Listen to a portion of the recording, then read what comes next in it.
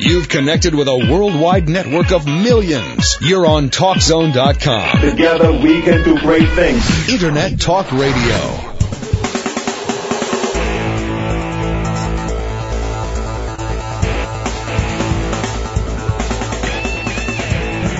Now, InfoTrack continues.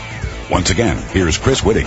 The high cost of gasoline is causing many employees and employers to think about the possibility of telecommuting.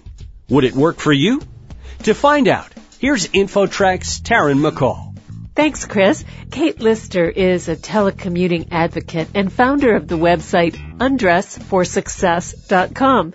Tell us a little about the basics of telecommuting. A lot of people think it's as simple as getting up and heading to their computer in their basement. Well, it is. I mean, a lot of people that work from home, myself included, do sort of have to get into a discipline. So you get up, you have your coffee. Yes, in fact, I get dressed most of the time. And that sort of gets me into the routine. But I did read a study that something like 16% of people, mostly men, work in their underwear. Oh, that's an ugly visual. The concept of telecommuting has been around for a while. Why has interest in it begun to rise now? Technology has now caught up to the point where it's easy to do. Most people don't know this, but the federal government has had a mandate in place since the year 2000 that requires every federal worker to work at home to the greatest extent possible.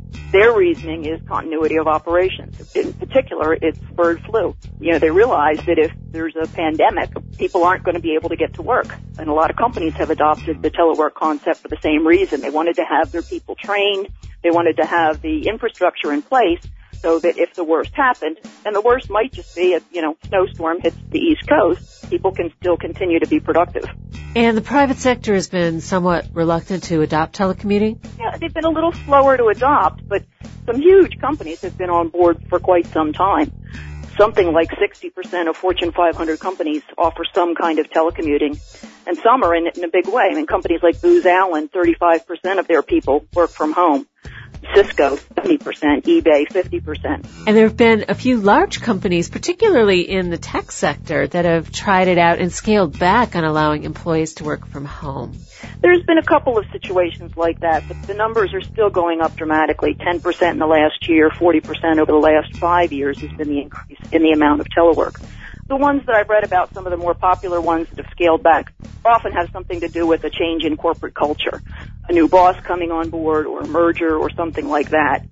This has largely been the problem in the private sector, and in the government sector with telework to begin with. Its management basically doesn't trust their employees. Something like 80% of managers say that they would be uncomfortable having their people where they couldn't see them.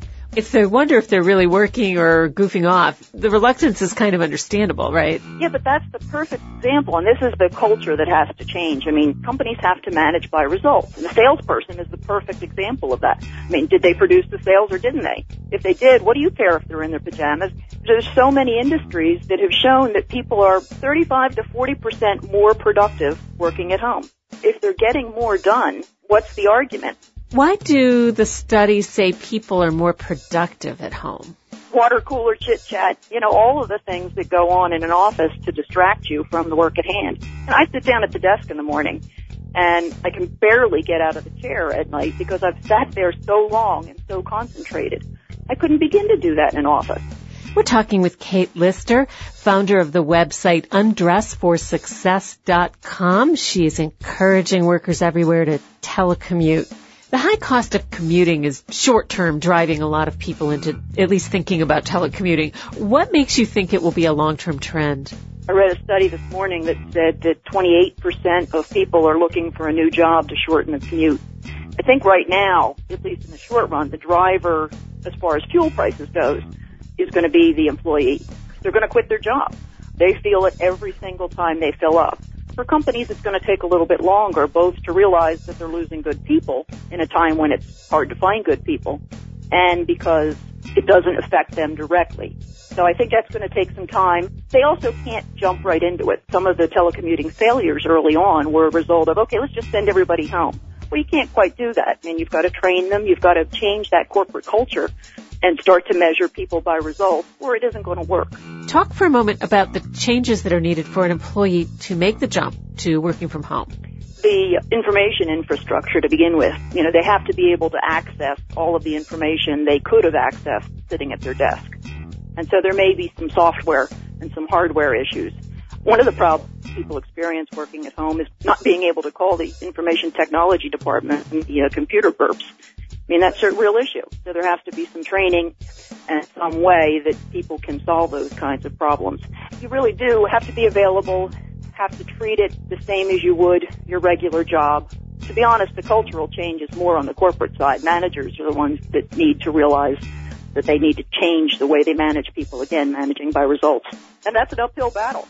So comparing working in the office to working from home, what works and what needs some tinkering? As far as I'm concerned, nothing needs tinkering. I've been doing it for 30 years. I couldn't imagine getting back into the traffic jams. You know, it takes discipline. I have to say, it's not for everyone. The kind of person who gets easily distracted, the kind of person who prefers to go do something else than work. I mean, I'm a bit of a workaholic, and I think a lot of people who work from home are. One thing that I should mention, it's very hard to turn off at the end of the day.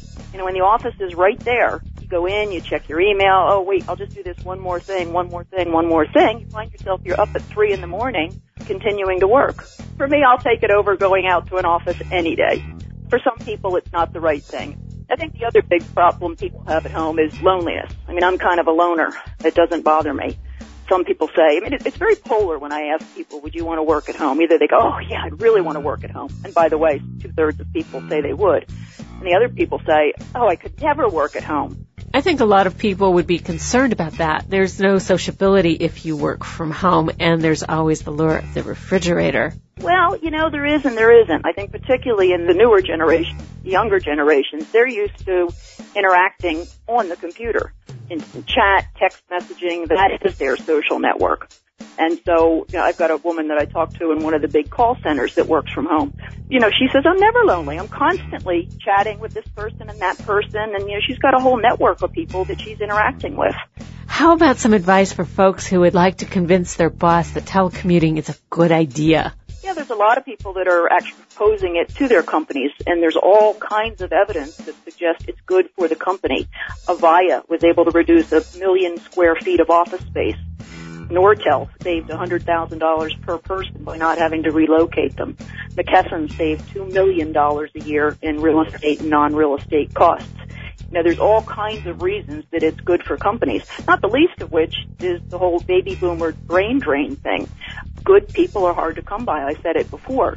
And that's becoming one of the key drivers in corporate adoption of telework. They realize they have to bend for the employee. They realize work life is important.